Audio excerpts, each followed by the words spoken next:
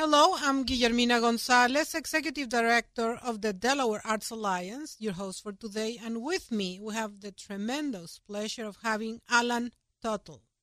Fantastic mixed media, and you're a Renaissance artist, Alan. I have to say that I continue being impressed by your many talents, and I know you're going to be shy not probably saying anything about that. But let me stop right there and welcoming you to the show.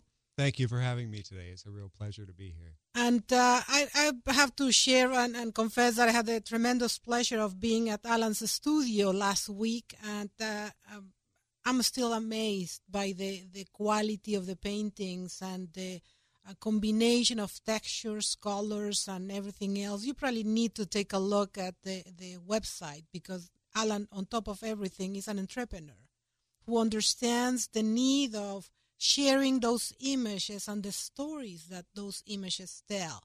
So I'm going to stop right there, Alan, again, welcoming again to the show, and maybe asking the first question: why are you an artist?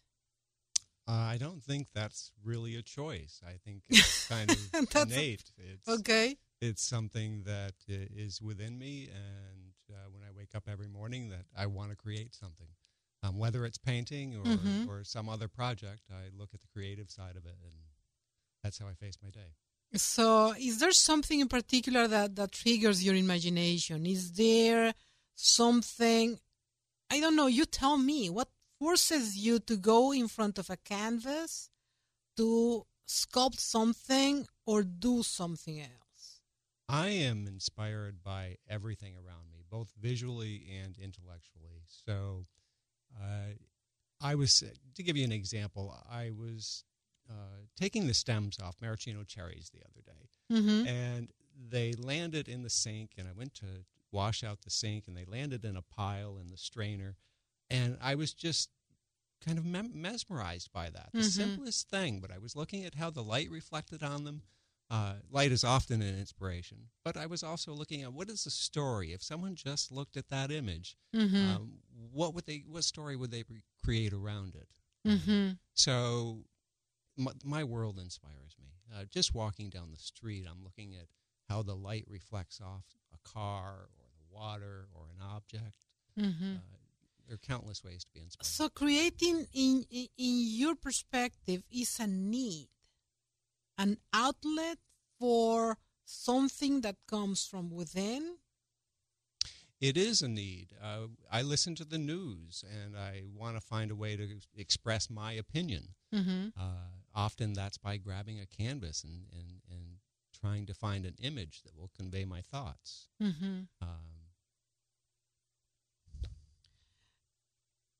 Tell me something.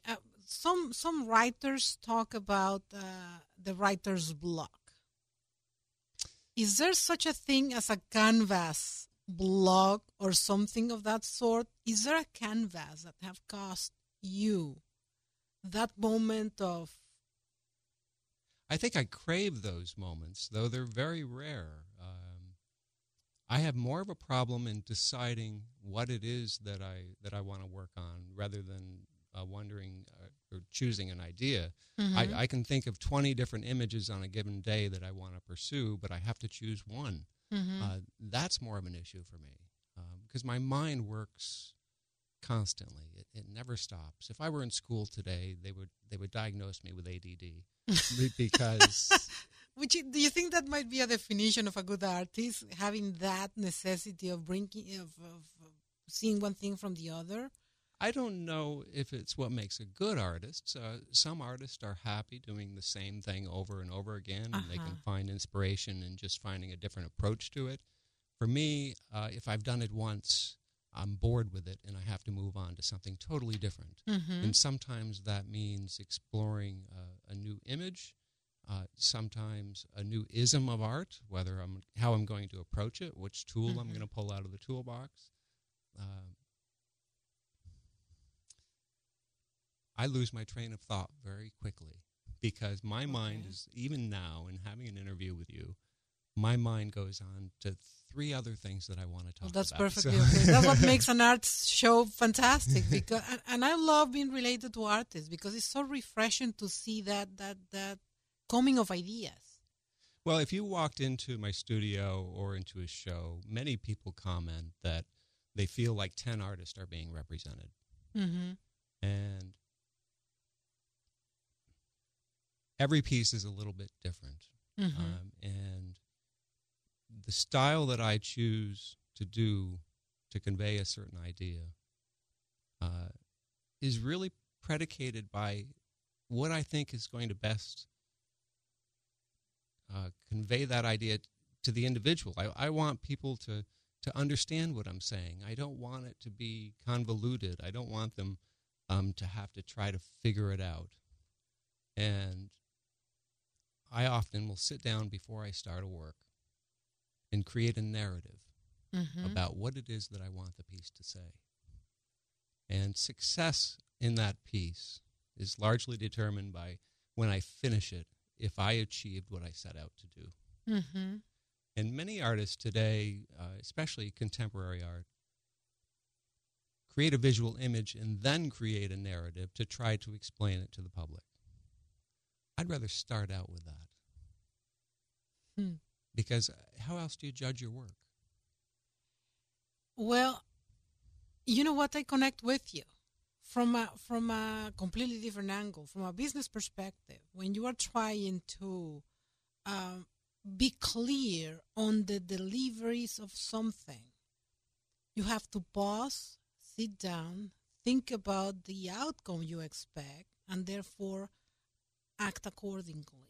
So, in other words, for this particular angle, you're preaching to the wrong person because I'm so with you.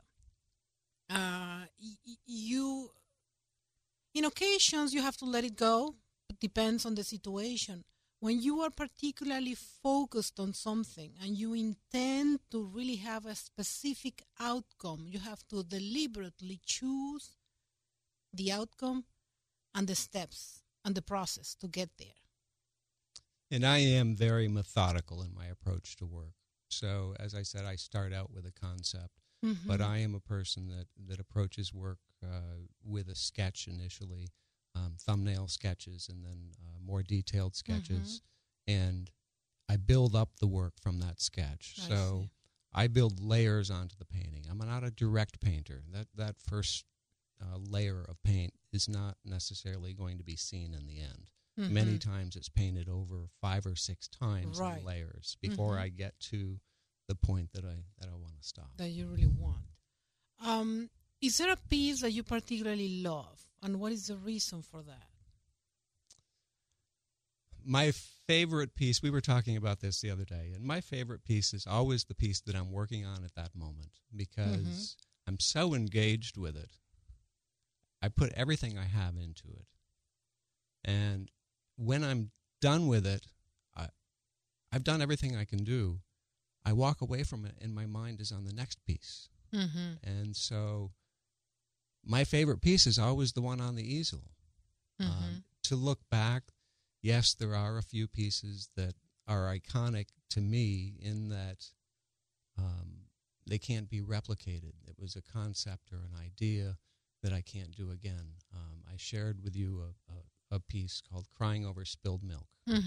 It's always been one of my favorites, and to give you a visual of that, which is challenging on the radio, it was my response to the race riots in LA years ago. And I wanted to convey a simple thought, and that was black or white, they both bleed red. And although I don't normally take this kind of approach to work, to give you a picture of it, it is 2 white milk cartons sitting on a curb, and there is a bullet that has pierced both of them. One is chocolate milk and one is white milk. And as it spills out of the bullet holes in the side of the carton, the white milk flows over the curb and creates the shape of a body. And the chocolate milk does the same on the other side. And yet they're both flowing together. And as they flow over the curb and down the drain, they turn to red. And one of the things that I did starting this piece was I wanted to show something about diversity. And so instead of choosing a particular color, I actually took the sludge out of the bottom of my turpentine jar, which was a combination of all the colors that I'd used for a few months. Mm-hmm. And I mixed a little bit of pigment into that sludge for the whole painting. And there's something about that piece that just worked. I could never repeat it. The idea was fresh. It was new. Mm-hmm. And that's how it was stuck with me, that particular piece. It's really powerful. It is. It received a few national awards. People seemed to connect with it and they could understand it, which was the most interesting part. But you have to actually think a little bit.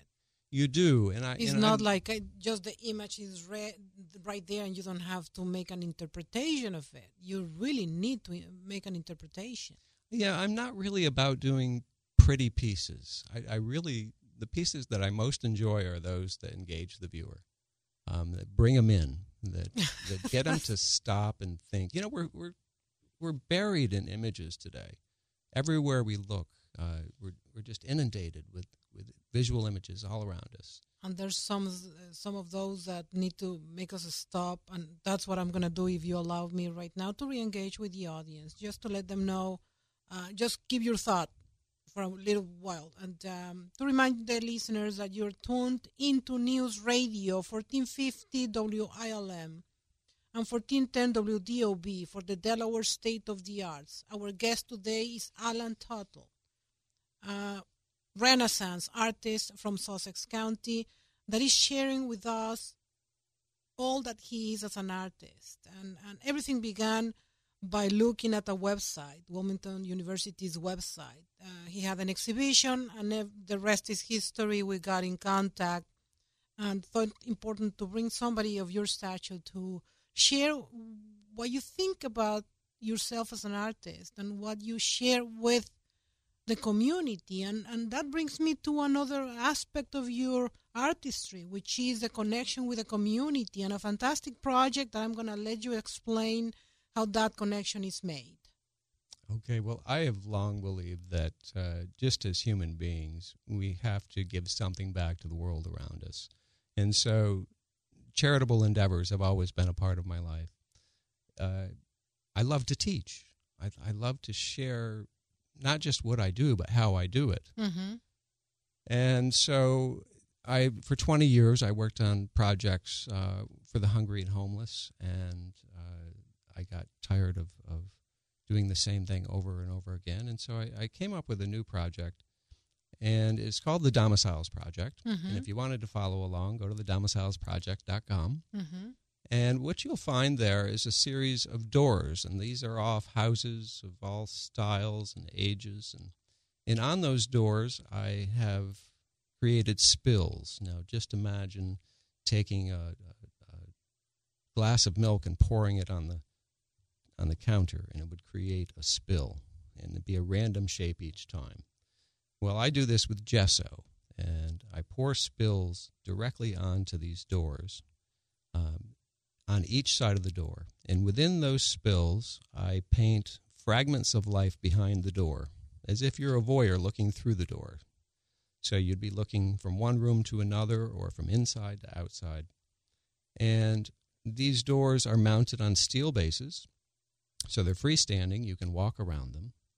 And currently it's a pilot project, and it's in partnership with the Rehoboth Art League, because we share an interest in bringing arts to the schools and making it a part of our education. So I take these doors out and set them up in a gymnasium or a large room, and students come down and look at the doors, and I encourage them to look at every aspect of the door, both the layers of paint, the hardware, the paintings within the spills. And then I ask them to write a story. And so they have to imagine who lived there, recreate the characters. And it's gone a little beyond this, because although the project originally was based on writing, a few very bright teachers came to me and asked if they could go in other directions And so I opened that door, and I'm so glad that I did, because we went from writing. We had a wonderful teacher, Martha Pfeiffer, down at Cape Henlopen School, and she is a drama teacher. And she got her students engaged in taking and creating a character from within that domicile and writing a monologue and then performing it as that character on stage. And from there on, I just said, there are no limits. However you want to approach this, you can. Mm-hmm. She also took her dance team and asked them to interpret some of the stories through dance. I had another teacher up in New York, Pam Winchester. She had her art students create new hardware for the doors. So they had to look at the theme of the door and what was going on, and then recreate hinges based on that theme, or door handles. So that was a very creative approach. So though I started out with writing, it has grown from there. And the reason, let me step back for a moment, because the reason I started out with a project about writing,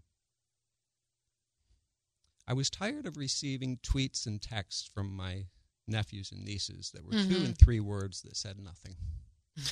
And I really longed for those eloquent letters that I used to get from older people in my life that would tell a story in a letter, and they would engage me and excite me.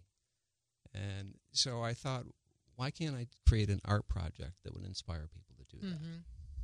But it's grown. It's really fantastic. It is amazing when you take these currently 14 doors, and I continually do more, and you take them out and you place them in front of a group of people. I've never seen kids so excited.